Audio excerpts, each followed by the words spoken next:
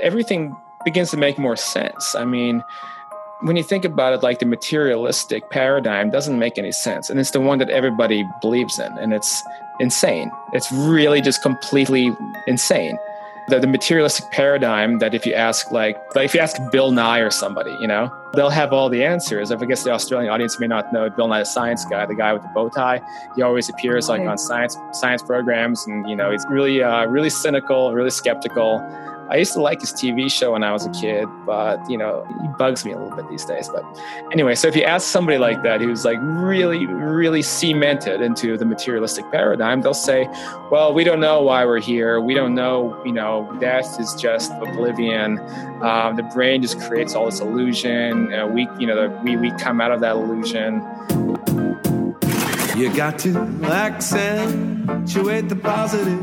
Wow, I feel good. A little bit of feel good goes a long way. Welcome to ATP Radio. I'm your host, Karen Swain, teacher of deliberate creation, showing you how to accentuate the positive, the way to a better life. Your radio station is an example of the future existing right now. Clap along if you feel like that's what you want to do. Welcome to another hour accentuating the positive here on Soul Traveller Radio. I'm your host, Karen Swain. I'm a teacher of deliberate creation, a channel and a medium, channeling wisdom from my guides and broader perspective, whom I called blissful beings. On Accentuate the Positive, you'll hear conversations with open hearts and inspired minds. It's my intent to put more love out through our media. It's so important to have a media diet that uplifts you, empowers you, and reminds you of who you really are, instead of a lot of the media that we get that puts you in fear. So this is why I present the show. I've got some wonderful guests lined up for you.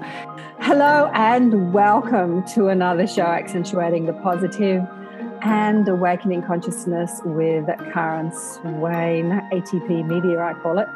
I'm so excited to introduce you today to Cyrus. Cyrus Kirkpatrick is an afterlife researcher, and he's the author of the 2015 book, Understanding Life After Death, and he's currently working on another book, which is Understanding Spirit Communication. Cyrus also is a writer of a travel blog. He's an avid traveller. He travels both physically and astrally. I tell you what, he gets around, this kid. And he's also helping me out with the Awakening Soul series. So we're putting together a series of books for people on their awakening journey, compiling people's stories of awakening, whether it's been through a near-death experience or a spiritually transformative experience or just any life experience, really. There's a series of books. The first one's called Surviving Death, and it's about how people have been transformed and awakened through the death experience. So it could be the death of a loved one or their own physical death on the operating room or hit by a truck. Spoken to so many people. Welcome to the show, Cyrus. Hi there, Karen. How's it going? It's good. Oh, I'm good.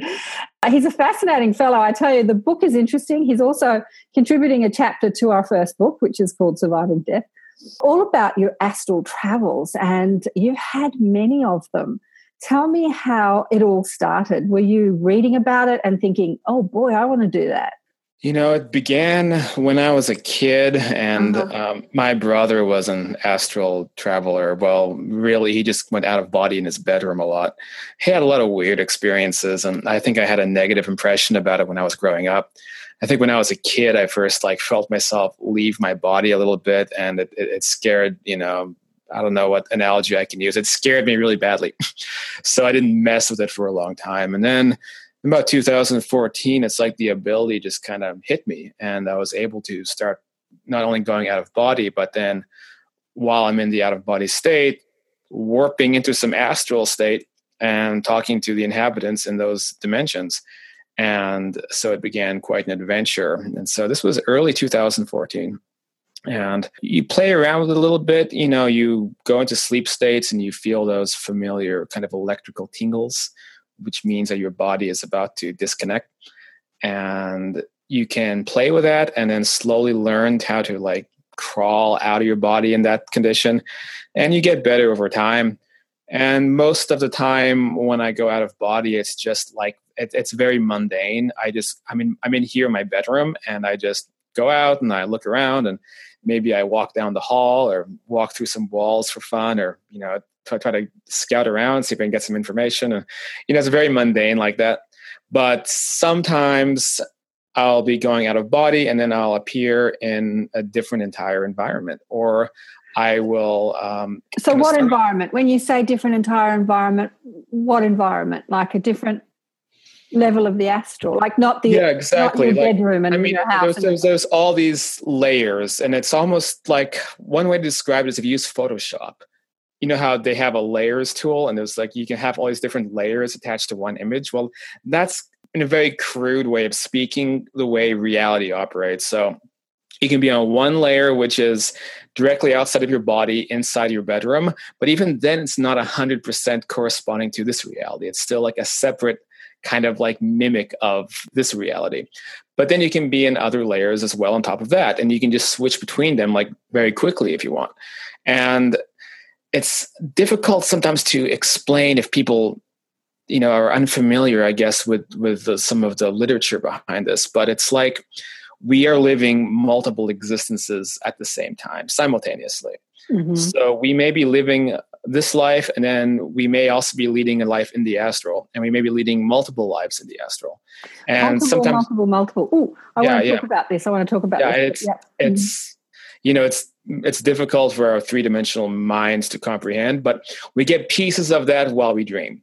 Mm-hmm. So you might be having a dream, and dreams are a lot of times it's nonsense. So like, you might be talking to Daffy Duck, and you're running from Godzilla, like whatever. It's all a nonsense, but hidden beneath some of that mental like brain fog is actual information that's leaking in from these other domains. That's why you can have dreams. It's like, wow, like this place is beyond my imagination. There's no way I could have thought of that. But everybody experiences that almost. But so what you're explaining is how creative our thoughts are. Because, like I've said this in a couple of interviews. When I was young, I read the Seth books when I was in my 20s, right? And there was a line in the Seth books that had me throw the book across the other side of the room. Mm. And it said, every thought that you think becomes manifest. And I'm like, I couldn't wrap my brain around that. Like I just couldn't wrap my brain around it. And then he goes on to talk about, they channeled information through Jane Roberts in the 60s, the Seth books.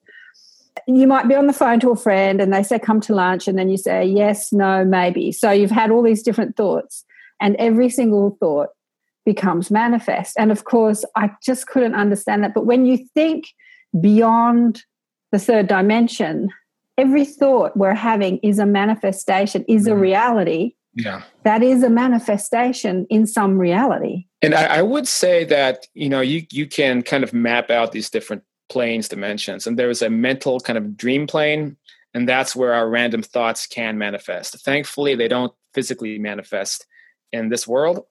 And actually in the astral as well, they don't necessarily manifest, at least not immediately. What tends to happen is that, we still have our internal dialogue, our mental state that's in our own minds. So if we're having random thoughts, it's not all that's going to appear in front of us. If we're in like a lucid dream state, we'll know it because you can manipulate that state as you go along in the dream. So you can decide, I want to go create this celebrity, or I want to be in this type of environment, and then it'll change around you as you think it. And then you can kind of explore like whatever your mind comes up with. So that's lucid dreaming. A lot of people are big fans of lucid dreaming. There's whole books about that. Astral projection is different. You'll know when you're astral projecting because you're in a real and solid place, and your thoughts do not immediately become reality because it's a shared environment just like we're in right now. It's a place where you can meet other people who are not just manifestations of your own thoughts. As far as I can tell, in the astral planes, people still dream. You can still go to sleep and have dreams, be back inside of that type of lucid dream environment, but it's not the same thing. And that's one of the first big misconceptions that I like to clear up, is that astral projection and lucid dreaming are different. Although I think people do astral project without realizing it, and then they think it was a lucid dream. So there's people who have no belief in the afterlife. They're like, wow, I had this crazy lucid dream where I was communicating with my grandfather, and we were like in this like like in this beautiful house and there are people everywhere. It's like, it's so crazy that my brain created all this. And it's like, no, your brain did not create that. That was your astral projecting. You just didn't realize it. Yeah, look, it's all a projection.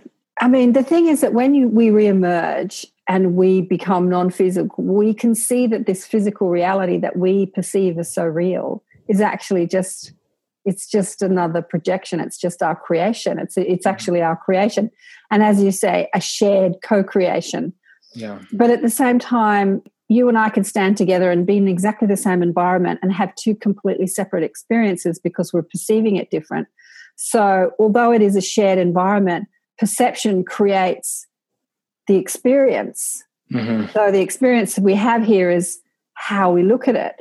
But there's a few things that you've said that I want to talk about because, I had a friend who was born in the 60s and her mother took thalidomide, which was a drug they gave pregnant women in those days for morning sickness. And she was born deformed. There were thousands of kids across the planet born deformed. And I think there's like about 40 of them left. They would be in their 50s now.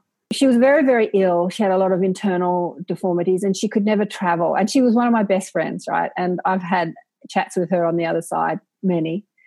And she actually came to me before she died. And I asked her if she was okay because she was in hospital. In a dream, I asked her if she was okay. And she said, I'm fine. And I said, show me your scar because she'd had this operation. So she showed me her scar. And then she died the next day. And I was really confused because she said she was fine. And then she came back to me later and she said, well, I'm fine. I'm just not in my body, but I'm fine. Yeah, exactly. I said, I should have asked a different question. I should have said, are you staying in your body? But of course I said, promise me you'll be okay. Promise me you'll be okay is what I said to her in the dream, right?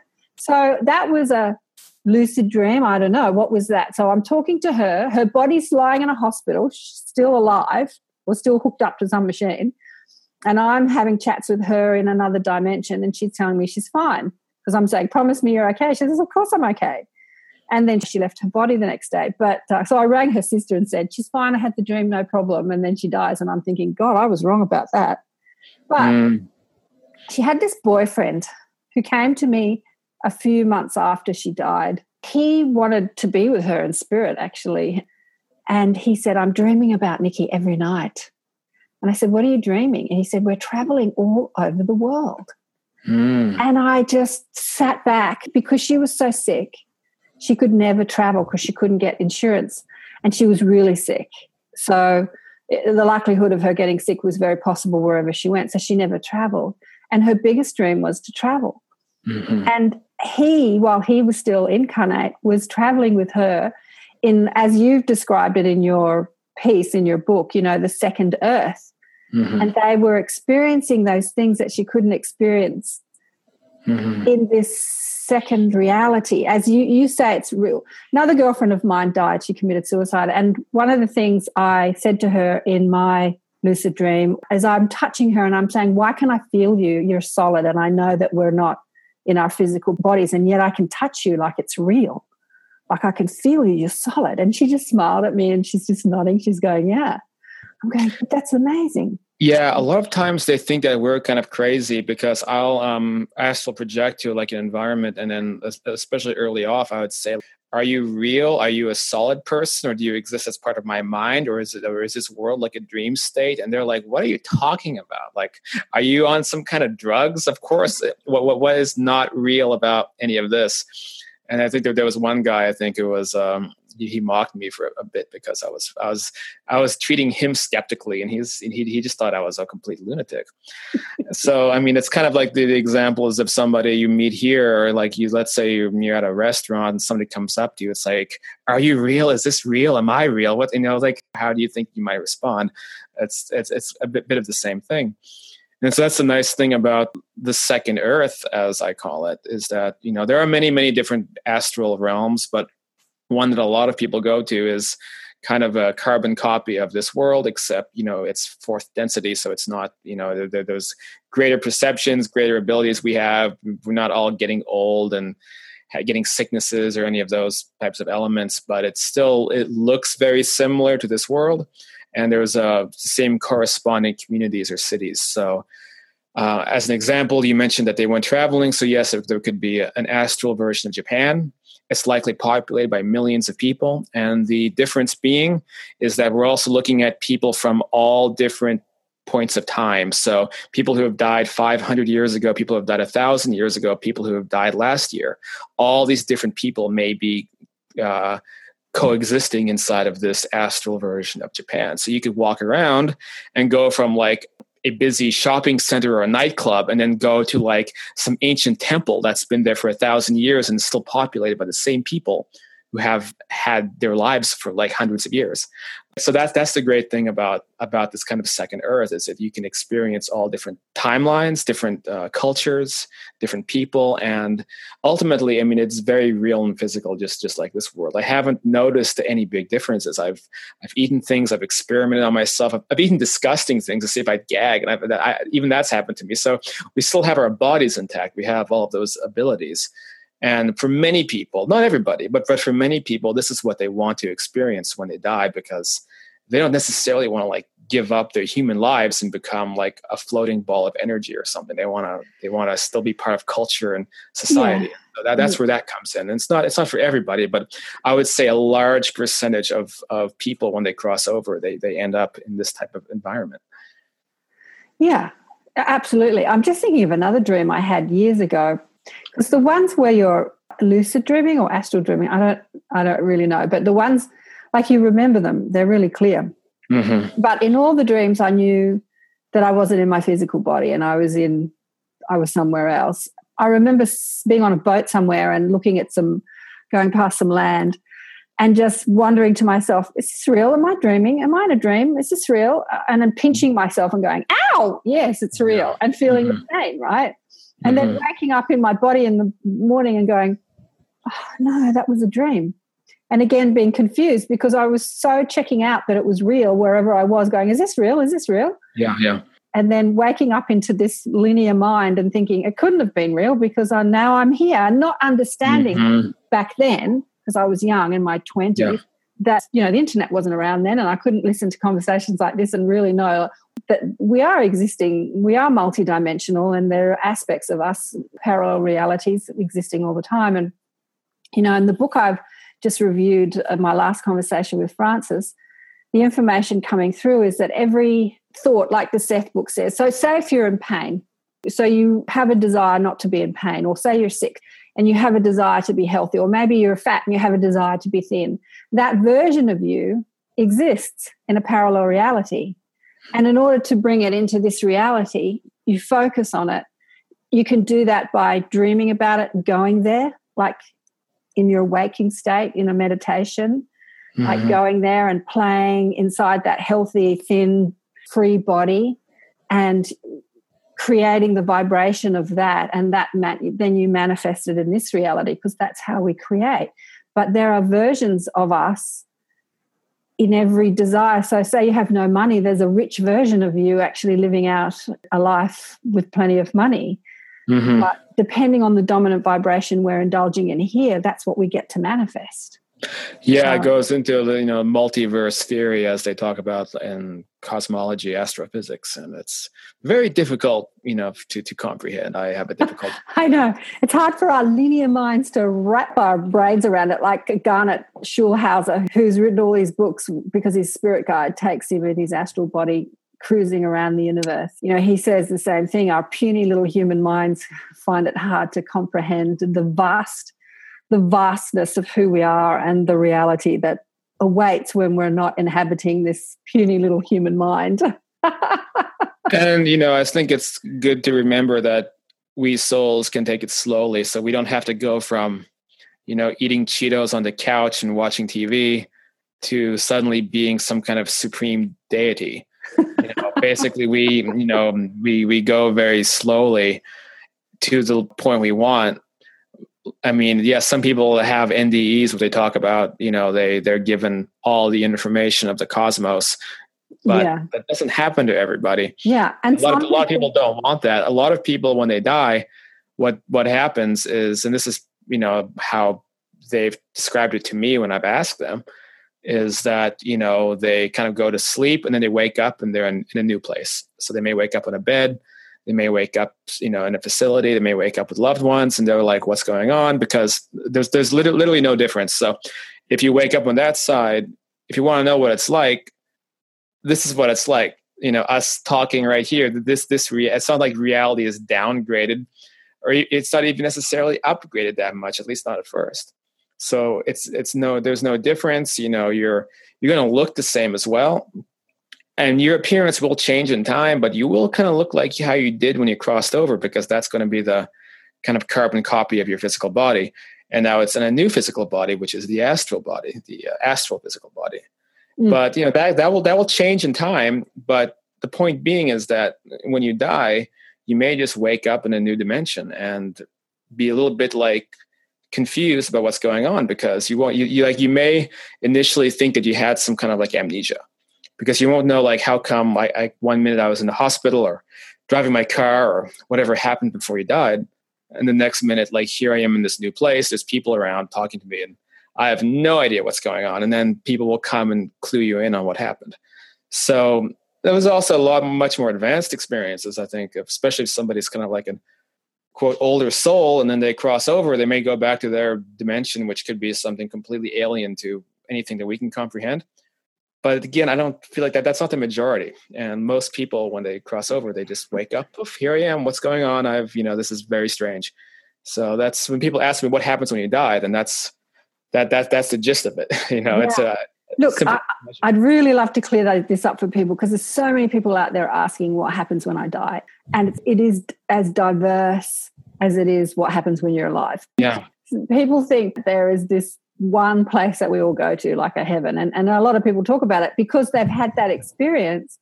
They'll say, this is what happens when you die. There's this one place that you go to because that's what happened to me.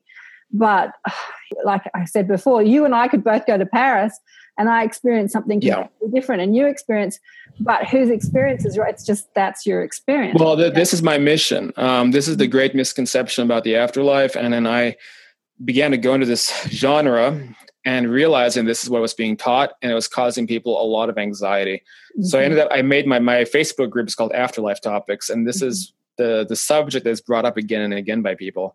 They feel like my group is the one place they can actually get a coherent answer to the question, because they may be on a different Facebook group, or maybe they read a book and they say, hey, I just read this book and it said that everybody has to go to this one place when we die, and it involves Jesus, and I'm not a Christian. Yeah. And so now I'm worried that maybe I should have been a Christian because I'm going to go to hell.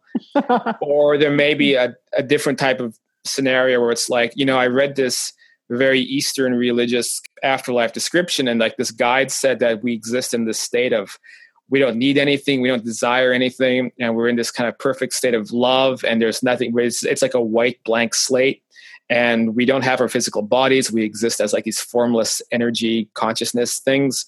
And we don't do anything. We don't desire or seek anything. We just exist in perpetual love for eternity. And you'd be surprised how many of these descriptions there are. Mm-hmm. So people read this and then they flip out and they say, I want to see my parents again. I want to see my best friend again. Mm-hmm. I want to maybe have some semblance of a physical body again. I still like chocolate. I want to be able to eat chocolate. And then they go down this whole laundry list, and then they're like, I don't want to go to this place. And if that's what the afterlife is, I'd rather there be no afterlife. And it can get a bit dark sometimes. And what I try to do is clear that up. It's like my book, Understanding Life After Death. It was written with that perspective in mind, to attempt to diversify people's ideas about the afterlife, because that idea, it can actually get dark for people, and it can make them dislike the whole concept. And the people who report these experiences, they're not ill-intentioned, but they're doing a common human fallacy, which is that they have an experience and then they relate it to everybody else's experience. Yeah. It's the most common fallacy in the world. And it is causing a lot of damage. Yeah. And, and something we do as humans is it's either or. It's either this happens or that happens, instead of inclusive. Like it's exclusive instead of inclusive. What about it's all possible? I say on every email, life is a journey of infinite possibility. And we are creating it with the level of our consciousness. Like I was having this discussion with, I think it was Will from Cosmic Awareness. You get to experience actually what you believe when you pass over, because your thoughts are still creating your reality. So those people who do believe that Jesus will meet them in heaven, that's exactly what happens. And I've had many people chat to Jesus and they say, what do you do, in non-physical? And he says, well, I meet a lot of people after they transition. Because there's a lot of people thinking I'm going to meet Jesus when I die. And he's multidimensional too. So when you're non-physically focused, you can be in infinite amount of places, at once. It's not like there's one you blob. can be in an infinite, but you reach a point where you can do that. It's not something that necessarily immediately happens. So there is such a thing as more advanced or more developed souls. So there's a bit of a progression. And I know we can say, oh, well, time doesn't exist. So everyone's have to say, well, yes and no. It's kind of a hazy subject. But basically what I'm saying is that when I die, I may not necessarily have that power. But once I've advanced to a certain point, I can begin multiplicity. I can be in different places at once. And maybe somebody like Jesus was such an advanced soul that he, perhaps more than others, has that ability to be in hundreds of places at once. And maybe many people can experience him in NDEs or have personal relationships with him, even though he is just still one soul, but he has that ability. So I guess the point I'm making is that it's something that you kind of have to, in my view, I may be wrong, but it's something you kind of have to develop and earn until you have that advanced level where you can be in infinite places at once, like you described. I think that all of us have that ability. And again, there is no time. It's just levels of experience, levels of awareness. Like you can have a different experience with different level of awareness while we're physically focused. And when we're non-physically focused, our level of awareness gives us levels of experience. And you can evolve. Like there's a blog called Channeling Eric. Have you? Oh, yeah, I know about it. Yeah, so Eric describes being dead and what he can do as a dead person. He said, I can be in all these different places at once. There's no limit to me. But, I can only tell you from the people I've spoken to. Natalie Sudman I spoke to, who, when she was blown up in a bomb blast in Iraq in 2008, she found herself 1 minute in the body in a blink. She called it the blink environment because it was a blink. It was like the bomb goes off and in the blink of an eye, she's on some sort of platform speaking to thousands of people, groups of people, and downloading information. And she instantly knew that that was her mission, that she was physically focused because she was relaying information to this large group of people. And then she went on to have different experiences in different environments within the non-physical environment. There was a healing room, and she gave them names, different environment, like the healing room and the life review room and all these sort of different. Not that there are rooms, but environments. So they can be rooms. Depends. Yeah, can be rooms. And Garnet talks about in his astral journeys.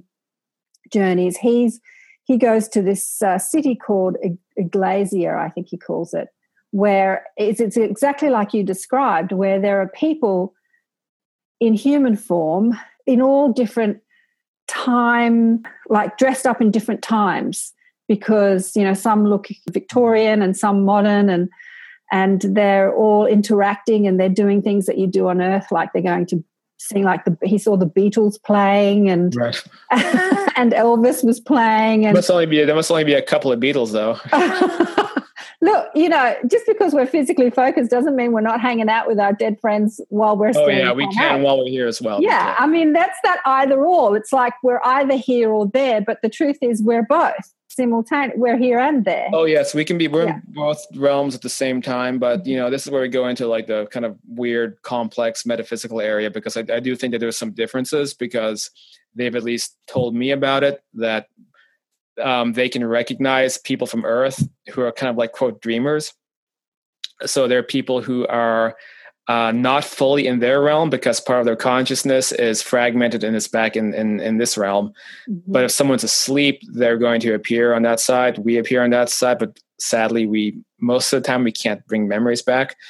But they can spot them sometimes because it's kind of like they tend to be like people who we see who might have taken a couple of hallucinogenic drugs, because they are having imprints of their life here, as well as different layers, unlike that dreamscape, and they're having that in the astral. So I've experienced this myself because I've gone into my roommate's room. My roommate lives this way over here and out of my body. And I've seen him in there dreaming.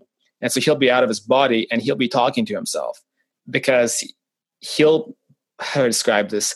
His body will be lying on the bed. He'll be out of his body, look the same as he always is. His eyes will be closed and he'll be like mumbling to himself, like, because he's having a dream. And so in his mind, all this stuff is happening, yet he's also out of his body. And so if that can maybe give you a little bit of perspective about how it all works. So like sometimes if a guide wants to come and visit you while you're kind of in a sleep state, they might come into this dimension on the astral side, and they'll see you lying on the bed, and then you'll be outside of your body, kind of walking around, like, talking to Daffy Duck, whatever it is you do while you're dreaming, usually a bunch of nonsense. And they can't necessarily see the dream. They might be able to if they want to go into your mind, but they wouldn't have a reason to. But they come up to you and they can kind of snap you out of it. And then on your side, you'll see the dream disappear and all the dream imagery collapse. And then suddenly you will be confronted with a spiritual guide, or you'll be having an out-of-body experience. Mm-hmm. Like, how did this happen? I'm having an out-of-body experience. And then your guide might say, no, I just woke you up. And they'll use that as an opportunity to talk to you. Yeah. So this has happened to me a few times when I've been visited. I'll be dreaming, and then the dream imagery will collapse, and I'll find myself out of my body, maybe floating above my body a little ways. Mm-hmm. And then the guide will actually come in and talk to me this way. And they just kind of come in and snap you out of it. Now, the same thing can happen on the astral level. So you have like this bustling civilization in the astral. Mm-hmm. You may see people walking around who are kind of stuck halfway in their world and halfway in like their own kind of dream consciousness. And permanent residents of the astral can sometimes identify those people because they're the dreamers, or they're the people who are still on Earth, but they're not fully in their world. And I had an experience like with my first guide I met during like my first real astral experience, this Hindu guy, and he told me that the boundaries between this world and the dream world and their world is extremely confusing. Yeah. And like, there's nobody who gets out of it without becoming confused by it or not knowing like what's real and what's not. But all he told me was just remember that our world is just as real and just as physical as yours is. And he went down to the ground and showed me the soil. And it's like, this is real dirt. It's not in your head. It's not part of your dream imagination. So once you're actually here with us, you'll know it. And it's the best feeling you can imagine, because, you'll get to really be here. Implying that when we astral project, we're still not fully experiencing their world. We're still tethered to our bodies and our brains, which are devices that tether our consciousness to this realm. Mm-hmm. And so because we're still tethered, we can be the greatest astral explorer of all time. I don't know who that is. Could be Jürgen Sieber or William Bowman. I don't know. But even those guys are still partially connected to this world, and they're not having the full experience. And it's something to keep in mind, because some people may also astral project and find it maybe they're a little bit dreamlike. And they may say, oh, well, the afterlife is, it kind of stinks. I don't have as much perception as I imagined. Well, no, it's because you're still connected to the earth, mm-hmm. and you still have consciousness that's connected to here. It's not until you've completely kicked the bucket can you really fully be there. Just as much as we're as solid and grounded here, that's what can happen to you once you fully cross over. But we have to wait until we're dead. So, yeah. I don't know how it all works, but all I know is that the greater part of us is non-physically focused, and there's aspects of us having different lives. So if we're experiencing, you're Cyrus in this life, I'm Karen in this life, mm-hmm. we're also experiencing all our past and future lives simultaneously. So mm-hmm. that multi-dimensional aspect of us is inside all these different bodies, both physical bodies and astral bodies, and it's just so vast. There's so much. And vast. What we have is like the free will ability, I think, to process all of that so that we can lead lives, and we can have normal lives and have friends and relationships and hobbies and do stuff that souls like to do, or else I think that we could just get overwhelmed by all that. Yeah. And so I think even a highly advanced spiritual being at some point is going to actually want to escape all of that, reincarnate, become a flesh and blood person, so that they can narrow their focus down and, meet people and have lives and develop in this way, because there's infinite versions of ourselves and we're experiencing all these different lives at once and all this crazy stuff. I mean, how much of necessarily handle? I don't know. Maybe we're having a few tech difficulties and we're back and the tech issues are better. I was just saying to Cyrus as we stop the recording and I ask my guides to fix the technical problem, or I just focus in a different way and look and see what's happening. And as I focus, now we're still having some interesting things. I just saw so many people involved in this conversation. Like, it's just packed in here with non-physical beings listening to this conversation and being a part of this conversation. Well, I can tell you why too. It's because it's not very often that people on Earth have coherent conversations about the way it all works. It's kind of like imagine if we saw some ants having a meeting about what does it mean to be ants, these humans about have these lives. How do we understand what the humans are doing? Right? We'd be very interested. So it's kind of the same thing that they see when humans begin having coherent conversations about their reality. They see it as like, wow, major progress. They're finally talking about us, So I think it attracts a lot of people to come, hey, Bob, come take a look at this. There's actually, they're doing a podcast and they're talking about stuff that, we know about that, they never even think about. So I think it becomes, it goes viral very quickly. As you're speaking, so this is the main crux of the conversation, and this is where I've been leading to.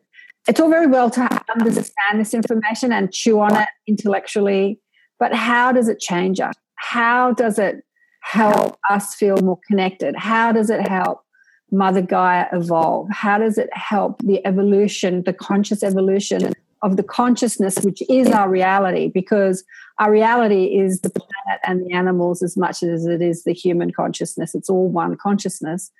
And it's the human consciousness that are fighting with each other and polluting the earth and feeling very separate from each other and separate from her and the animal kingdom and the plant kingdom, that is actually holding back the evolution of this being, which is this planet, which is this realm, this earth, this realm. So how has it changed you since you've had these experiences? Well, I mean, I've always known I've had a connection to the other side, probably since maybe I was a kid, even if I didn't fully recognize it. I mean, it did solidify the existence of things I already knew about. So it also allowed me to conceptualize and think about things in the past. So before I used to think about the afterlife and condition, I guess, by near-death experiences, and I would think, well, it's a realm of light and love and yada yada. But now I think about the afterlife, it could be anything, I mean, I've astral projected into like a replica of Los Angeles, but I feel like I could draw like a map of the place, because it's, like there's familiar streets, but there's also like different architecture, different buildings, different places. And so I think, well, that could be the afterlife as well. And then, I was in this kind of higher plane that time, like in this temple. That was like the first big experience I had. And I'm like, well, that could be the afterlife. Or it could be, higher realms that I can't comprehend. So in the past, I couldn't really wrap my mind around the afterlife and all its multiple types of environments and forms, right? But now I'm able to do that. And also, since we didn't really go into this, like since my mom passed away, with her, and I've helped her, and I've been to like a kind of psychiatric care facility in the astral where she was admitted to, and I've been able to visit her and talk to her nurses, and I've also been able to do that through a very talented medium. I feel like I literally am leading another life on the astral. So it's not like we're talking about this conceptually. It's like I can remember when I was there, like I saw my mom a couple of weeks ago, like I was where she lives and like trying to reach out to her and help her a little bit. And so it's not like it's some thing that's disconnected from my ordinary life. It's more like, I was there last week and, I did this and met with these people. And, so it becomes much more normalized, and I think that, of course, also greatly affects one's perception about death. So whereas in the past, I may have still had some uncertainties about dying, hopefully won't have them for a very long time. But now I have even less fear, less uncertainty about that. So you're a dual citizen. Dual citizen, right? Exactly. Yeah, dual citizen. Yeah, so you're hanging out here and you're hanging out on a specific level of the astral with your mom, and it's as real as, yeah. So it's like being, yeah, it's interesting. It's an interesting perspective. It's because I think you're right. I think that when we become physically focused, the fact that we don't remember that we're multidimensional gives us that ability to focus in one place. And it's hard enough to be here and focus on what's here to lead a good life. So being focused in two places actually is upping the game, if you like. It's making it more difficult, or it's just upping the rules to the game in a way. Yeah. And I actually wish I could have a better connection though, because still if I project, I can usually keep it for like 20 minutes at most, because I'm constantly being pulled back into this reality. And it's because of the brain. I mean, that's the whole point of this device, is that it's keeping me tethered. And I'm wrestling with that the whole time. And I would love to just have like free access for like a couple of hours even, without always fighting off, like, because it feels like you're just being sucked back in. And I hear some people like have fear because they say, oh, if I go out of body, what if I can't get back in my body? It's like, no, you don't have to worry about that, because it's the opposite problem. Because you go out of your body and your body wants you to go back into it, and it's pulling you back in. And you have to remain focused and attentive while you're astral projecting, or else, the experience will end. And the big difference, like with like a near-death experience, is like once you have like a solid connection, it becomes a lot more memorable even. Still, when you're going out of body on your own, it's like there's a lot of difficulties. And yes, so when it comes to like being a dual citizen, like while I really wish I could spend just a couple hours there and not deal with some of these mental issues. But I think everybody who projects has these problems sometimes. And I don't know if you've ever experienced that or not. Well, I don't know. To tell you the truth, I haven't projected in a deliberate way like you, but I've had plenty of experiences. So I had the experience of being in a dream, and I was in a classroom, and I was asking my teacher, how do I move from one dimension to the other? And she was showing me putting different lights in different parts of my body, different colors and different lights, sort of in different chakras, I suppose you could call them. And then I woke up into a new environment, and I was greeted by this Indian man who I'd read about in Peter Richelieu's books. And I looked past him, and Shirley MacLaine was sitting at a table. And then the next minute I'm sitting at the table with her, laden with goodies, and sort of luxurious sort of food and everything. And I said to her, can you drink when you're not in your body? Like I'm holding this liqueur, right, because this man had given it to me. She goes, oh, yeah, you can't get drunk. That only happens on Earth, right? And I said, what are you doing here? And she said, oh, I'm one of your teachers. And I said, are you? And she said, oh, God, Karen, is it any coincidence that mine were the first books you ever picked up? And I go, oh, no, I guess not. And then the next experience was I felt like I was in an earthquake.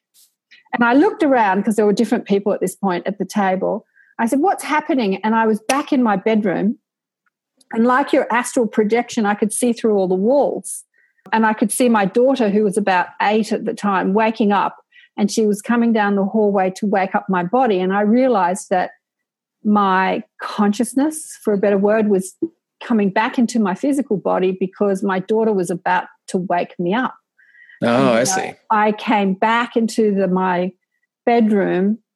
Do you know, I didn't see my body sleeping in the bed because I was in my body and out of my body simultaneously. So I wasn't looking at my body, but I was looking through the walls and seeing my daughter wake up.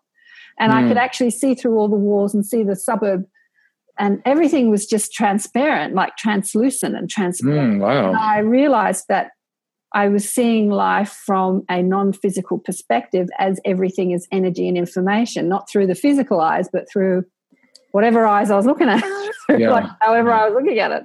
So I don't know if that's called actual astral projection or not. Yeah, you were still. I mean, I would actually redefine astral projection. I'll get to that part in just a moment. But I think it's funny how you're asking like these specific details, like, can I get drunk here? This is what I do. I always ask these specific details. I've actually had a different answer. I've been to a bar once and people were drinking and getting drunk. So I don't know. I really don't have, I don't know anymore, like what's what. I tend to find that very few answers are set in stone. But drunk is a state of mind too, because I remember when I was a drinker, when I was younger, being drunk, and then something terrible would happen. Like I remember being at a party and there was a fire in the kitchen, and sobering up instantly, and going straight into, right, you do this, and just orchestrating. And I was very young, really like on point, on the ball, and yet 5 seconds before that, I was like rolling drunk because I'd been drinking all this wine and stuff with kids because we were having this party, right? So I realized that it's just a state of mind, actually, and that you can control it.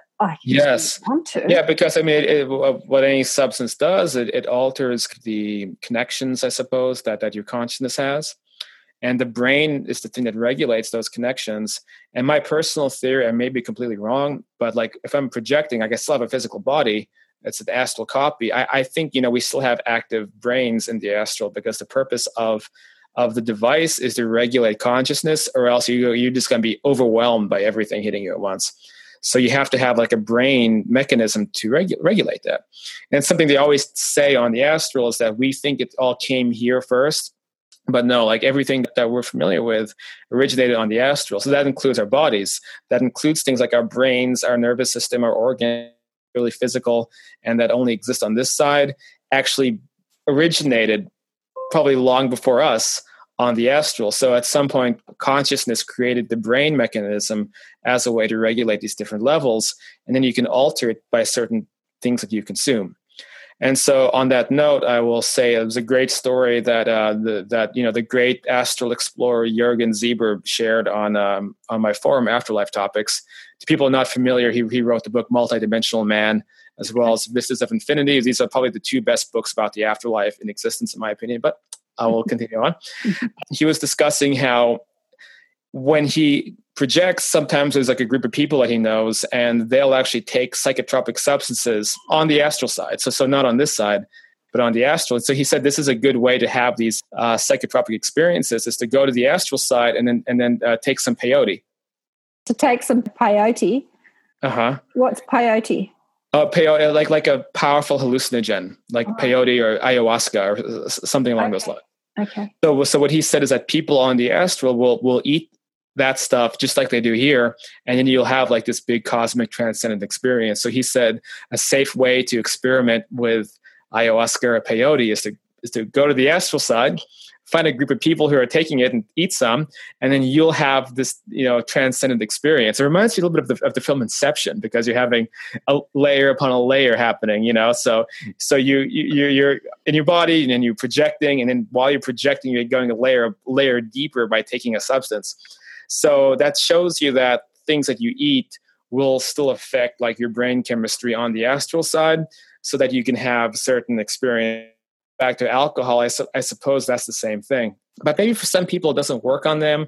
They may have like a block, or they feel like it's wrong. I don't know. So, maybe sometimes, people are immune to those effects. But I do know, at least because I trust his reports, that you can take substances. And I can see how that could be a problem, especially if somebody crosses over who's like an alcoholic. So, I don't know. There must be a lot of different elements to this, and there must be different areas and places where some things maybe are allowed, and maybe some places where it isn't allowed. I don't know. So where was I? So yeah, right. Yeah, look, it's fascinating, and I suspect that our higher self is orchestrating all of it. If we're multidimensional and there's many different aspects of us having all these different experiences, I guess that our higher self is the overseer, or the oversoul, or Seth said the oversoul, that is, orchestrating the different experiences in accordance to what we're trying to achieve. I suppose that many people say that we come to Earth to experience the experience of Earth, or the experience of it, and that no experience is good or bad from that perspective. It's just an experience. Mm-hmm. And then we make of it as we will. I'm going to come back to that question. How has it changed you as a person, knowing all this and having these experiences? And you talk about it, just go over to just astral travel and do this. It's like anyone can do it. At this point, I can't do it. I can't just go and astral travel. You seem to be able to, but I can't. It's funny. Well, I feel like I am able to. I also intentionally, I don't do it. The most common times that I astral travel is if I'm taking an afternoon nap, like if I'm back from work early or if I'm not working that day and I lay on my bed and I fall asleep, like I know it's going to happen. And I'll actually be like, okay, no, I don't want it because I'm tired. I want to take a nap. I want to wake up. I want to be productive. And this is going to hijack my entire day. And, so I set an intention not to do it, but then I may decide, okay, well, I haven't done it in a while. So let's see what happens. And, then something will happen. So to go back to your question again, in regards to how it changes me, well, I mean, I would say there's no negative element to it. I mean, understanding this stuff, it eliminates your fear of death.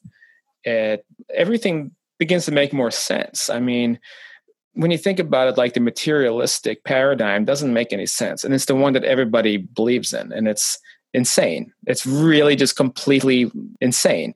The materialistic paradigm that if you ask Bill Nye or somebody, then they'll have all the answers. I guess the Australian audience may not know Bill Nye, the science guy, the guy with the bow tie. He always appears on science programs, and he's really cynical, really skeptical.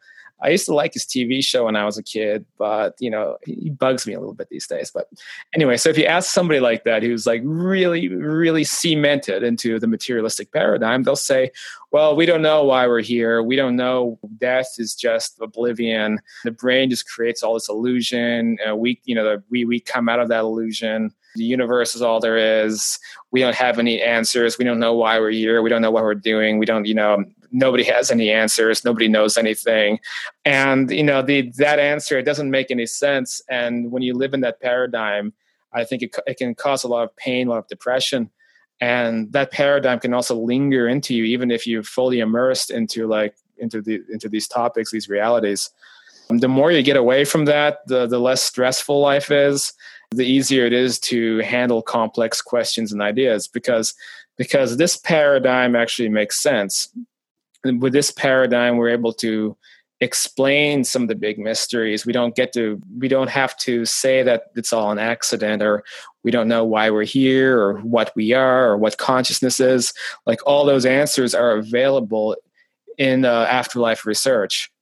So the more that you understand the afterlife, the more you understand life. And when you understand life, you have a lot less anxiety. It's a shame that the vast majority of people have no conception of these things, if maybe only on a passing level. And that's the big problem, I guess. And it is changing.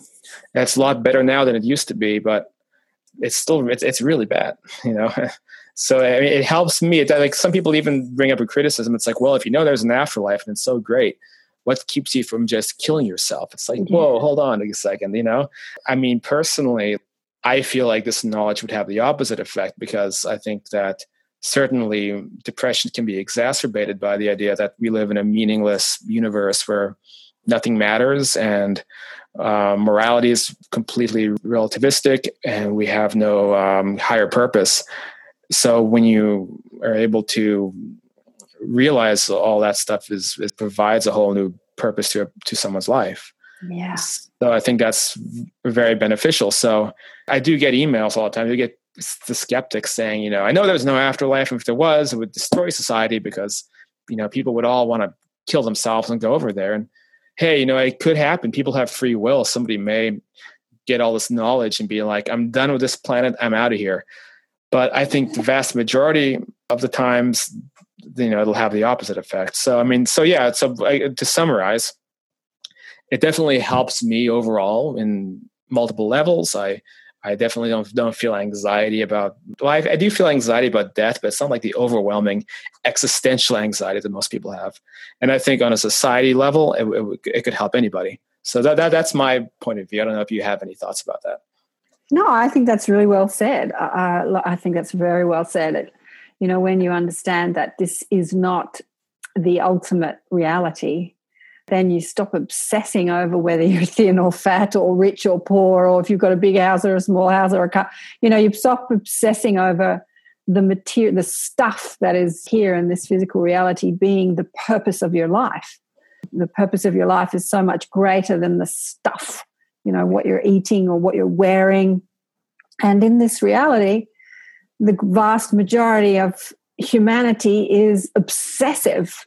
They're obsessed with what you look like and what you're wearing and what you're driving and how much you're being paid. And it's a dream. It's all they're just toys in the toy shop that you're playing with, and they're meaningless. They're just tools and toys for a greater expansion and awareness. We're here on an evolutionary expanded awareness, and not to get swept up in how much stuff you have. It's the relationship that materialism has with materialism. Mm-hmm. Right? There's the two materialisms. Mm-hmm. Right? There's materialism, which is being obsessed because you have a $500,000 house and your neighbor has a $600,000 house. You feel jealous. And then there's materialism of believing that consciousness is an illusion and that we are our brains, which is the Western paradigm, mm-hmm. which is basically a cancer on society. Mm-hmm. So those two materialisms go together and then they feed off of each other. And so people actually play into this for the purpose of, gaining more power, having more wealth. They wouldn't necessarily want to see like a big shift happen. So big powers that be would not want to see a huge shift happening of consciousness because of the relationship of materialism with materialism. So they would prefer people to be asleep because they get to maintain their power and their wealth and their big corporations and all of that. So it's in their best interest that this whole topic stays on the New Age aisle. They just love the New Age shelf. And I don't know what you have in Australia, but in the US, we have Barnes & Noble. And the New Age aisle is where all the books go, where if you're just feeling goofy and you walk into the bookstore late at night and you can pick up something and have a laugh. Like that's what they love because it's all relegated there. So it's separated from science, philosophy, separated from history. It's just there in the New Age aisle. You can explore some crazy ideas, but don't worry. We got Bill Nye with the bow tie. He'll come in and tell you that, that's nonsense. And, and it's, we just have, it's our way. That's what's going on. And, you can just put all that stuff aside. But if you're feeling goofy, it might help you. We won't deny that it may have a psychiatric use and may help you psychologically, but don't worry, it's not real. And that's the narrative that all of us are told. And, it causes a lot of problems. Yeah. I think, here's the thing, Cyrus. Okay, that's in the New Age aisle in Barnes & Noble, but there's a thing called the internet. And I've been putting out these shows now for a couple of years. I've actually only YouTubed them for about 2 years. It took me about 10 years to get over myself and put my knob on the camera because I used to be behind the mic on a radio show, right? And I've noticed what people are looking for. I've noticed what people are looking at on my shows. So any show I do about the afterlife gets so many more thousand views than other shows I do about spirituality and consciousness and awareness. And so there is this vast movement in the mainstream of people looking for evidence that we are more than this physical body that we go on. And I realized that when I interviewed Nancy Rhines, she, maybe a year or so ago, she's an atheist that was hit by a truck and she had a near-death experience. And there's been about 60,000 views on that YouTube alone. And some of her other interviews have had like 100,000, 200,000 views. She was an atheist. So she was the bow tie skeptic, she was a scientist. And then she had an experience which proved beyond her logical brain that there is something else going on. And so people are looking at that. So there is this thirst inside humanity in the West. And I say only in the West because Eastern philosophy is kind of down with that we go on and reincarnation and all that sort of thing. It's just the West that people are looking for. So although it is the New Age aisle, the internet is really changing that. So. Yeah, the internet has changed that. I definitely can tell the difference. Well, I guess I'm a little bit too young to have too many memories of life before the internet. I do remember when I was 10 or 11. Maybe I had a passing interest in some of these topics, but it definitely wasn't something that people had. Now, finally, anybody can put on Google what happens when I die. And so that's a big deal. Anybody can join that conversation and begin learning things. And, it's a tough process because it also, depends on where you get your information from too. because somebody may find like a religious fundamentalist page and they may go in that direction, or somebody may find something by like the spiritualists, some of the kind of grounded scientific work, like thinking like the SPR out of England, the mediumship research, or somebody could even go into like NDEs. You have like the Aware study and Sam Parnia and all that good stuff. And so a lot of people get the information that way. And so sometimes it all doesn't add up completely. You get people fighting a lot. People say, no, the afterlife is this way. No, it's this way. It's that way. And I've dealt with a lot of that. I have something now, they have something that they can research and put their teeth into instead of just like going with that materialistic paradigm. Yeah. I would so much more to say, but I'm just looking at the time. I don't even know how long we've been talking. We're talking probably for about over an hour, have we? Hour and 10 maybe. Oh, okay. Yeah, there's a lot to talk about. And I suppose if you're interested in talking more about it, you can join the Afterlife Topics on Facebook group if you're on Facebook.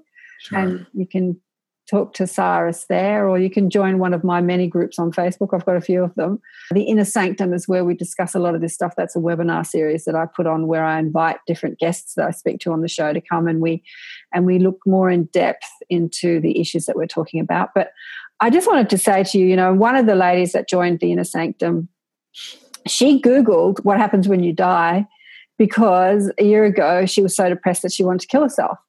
And she was like, if I'm going to die, what happens? And so that was her thought.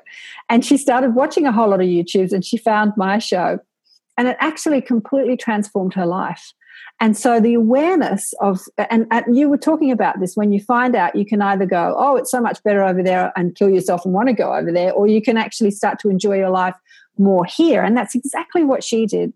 She just decided, she was listening to a whole lot of spiritual teachers talk about, life beyond this life. But when we have that expanded awareness, what we can achieve when we're here, when we're connected to the love that we are beyond this awareness, the infinite possibility, the joy, the exuberance, the bliss, we actually have more powers of manifestation to enjoy our life and to create what we want when we understand that this environment is a fluid environment and we are creating it. And she now loves her life, and she has this experience of having this ecstatic experiences, and she's now connecting to her guides and chatting to her guides, spiritual guides. And she, one short year later, for going from depression, I want to kill myself, she's loving her life. Yeah. And that was from watching shows like this one and many other shows on this topic. So that's the benefit.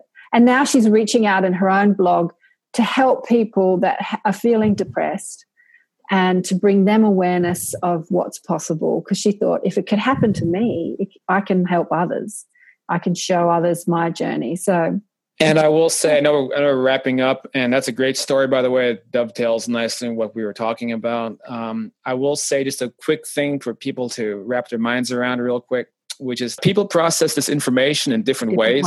Yeah. And so one reason that people are so turned off by like the New Age movement is because it tends to be focus a lot more like on the emotional or right hemisphere of the brain, as they say. So it's more imaginative, emotional, etc. But some people are very left hemisphere, and they want the facts, they want the evidence, they want the proof. And so like with the work I do, I'm always going to gravitate a little bit more to the left hemisphere, more about evidence, more about facts, more about proof, because I think there's a lot of people who benefit a lot from that. And that's the way that I feel like I've been able to help to reach out to people who wouldn't normally have any interest in the subject. Because if I say, look, there's all these studies, and we had this mediumship research in England, and then we have the Aware study, and it's the thing that finally helps some people to begin looking into the topic and taking it seriously. Yeah. So I think my criticism, especially with the New Age movement, is that it focuses way too much on the emotional right hemisphere. And there's just a lot of people who need the logical side with it. And I think once people and authors and more people begin reaching out to the left hemisphere, then the more people are going to be able to begin processing this information. And also it does result in a much more meaningful life, like your friend described. Yeah, look, it's true that my awakening journey was I couldn't come at religion. I wasn't brought up religious, but when I looked out at what religion was saying, it just didn't make sense to me. It wasn't logical. No. And so I just didn't bother with it. And then I started reading Deepak Chopra, but I was still a seeker, like, why am I here? What am I doing here? Asking a million questions.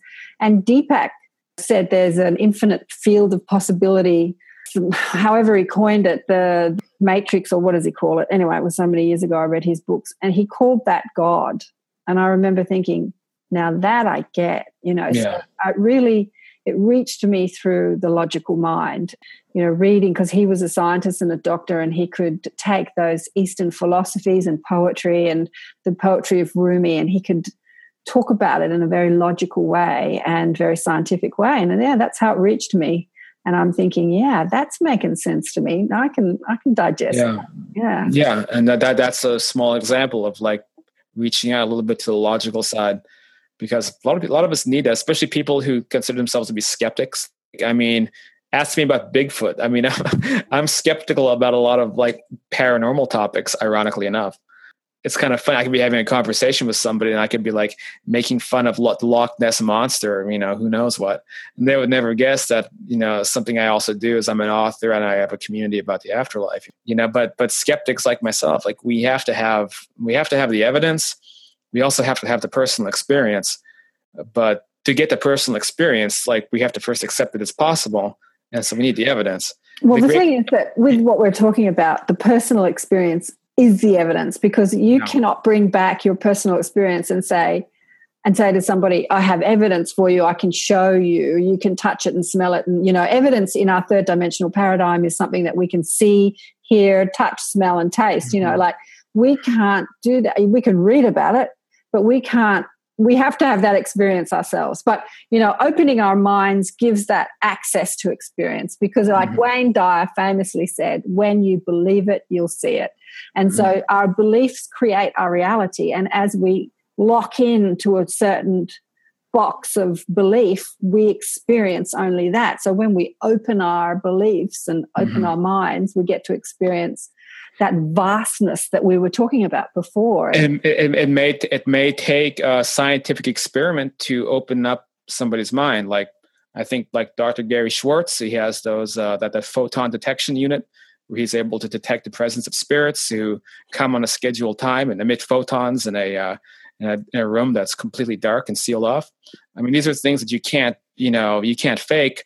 And so you can look at that and say, well, this is a concrete scientific study about spirit communication. So, and now you've just opened up those possibilities to somebody who may not otherwise believe in it.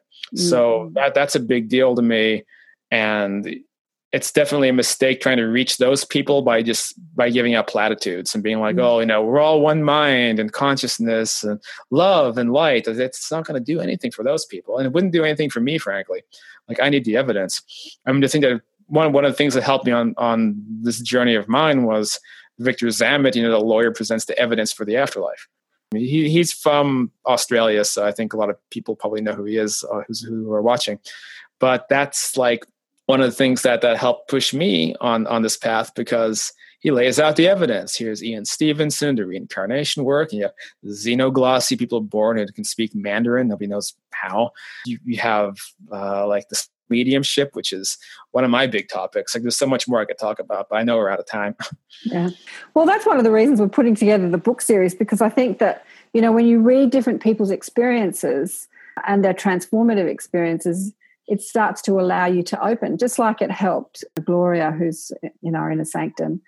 Just hearing all these different experiences from different people just allowed her mind to open. And well, it is evidence. It's evidence in that it's their document of their reality. But hearing people's stories really helps. That's why I have the show. It really helps awaken and evolve people. And thank you for all the work that you're doing, Cyrus. It's so great. And thank you, Karen. And we'll put your website underneath so people can find out more about you. And thanks for being on the show. But I also have afterlifetopics.com. It's just a blog that goes with my Facebook page. There's some new topics coming up there. In fact, I have an article coming up. It'll be up in a couple days, which is actually about sex and the afterlife. So you might want to check that one out. And so, yeah, there's some content. And, of course, my Facebook group as well, which is Afterlife Topics. Thanks a lot. And remember, if you too want to explore more of this and be a part of our inner sanctum and learn exactly how you too are the creator of your reality, I really love to talk about how we flow our energy, how we can expand our consciousness and be the creators of our world, because we are all one, we are a collective. And so as you create in your own experience more joy and bliss and a better life, you actually contribute to the whole. And as you contribute to the whole, everyone benefits. If you want to join up for the Inner Sanctum, it's by subscription. It's only 22 Australian dollars a month, which is like 15 American dollars. So it's not expensive at all, but it gives you access to me and my guests. Join up and please subscribe and like our channel and join us on social media, Facebook and Twitter and all those delicious places. Check out my website, karenswain.com, for any readings and teachings available about spiritual, deliberate creation for the change makers, difference makers, and disruptors. Join us in the Inner Sanctum, and thanks for joining me for another show. Bye for now. Clap along if you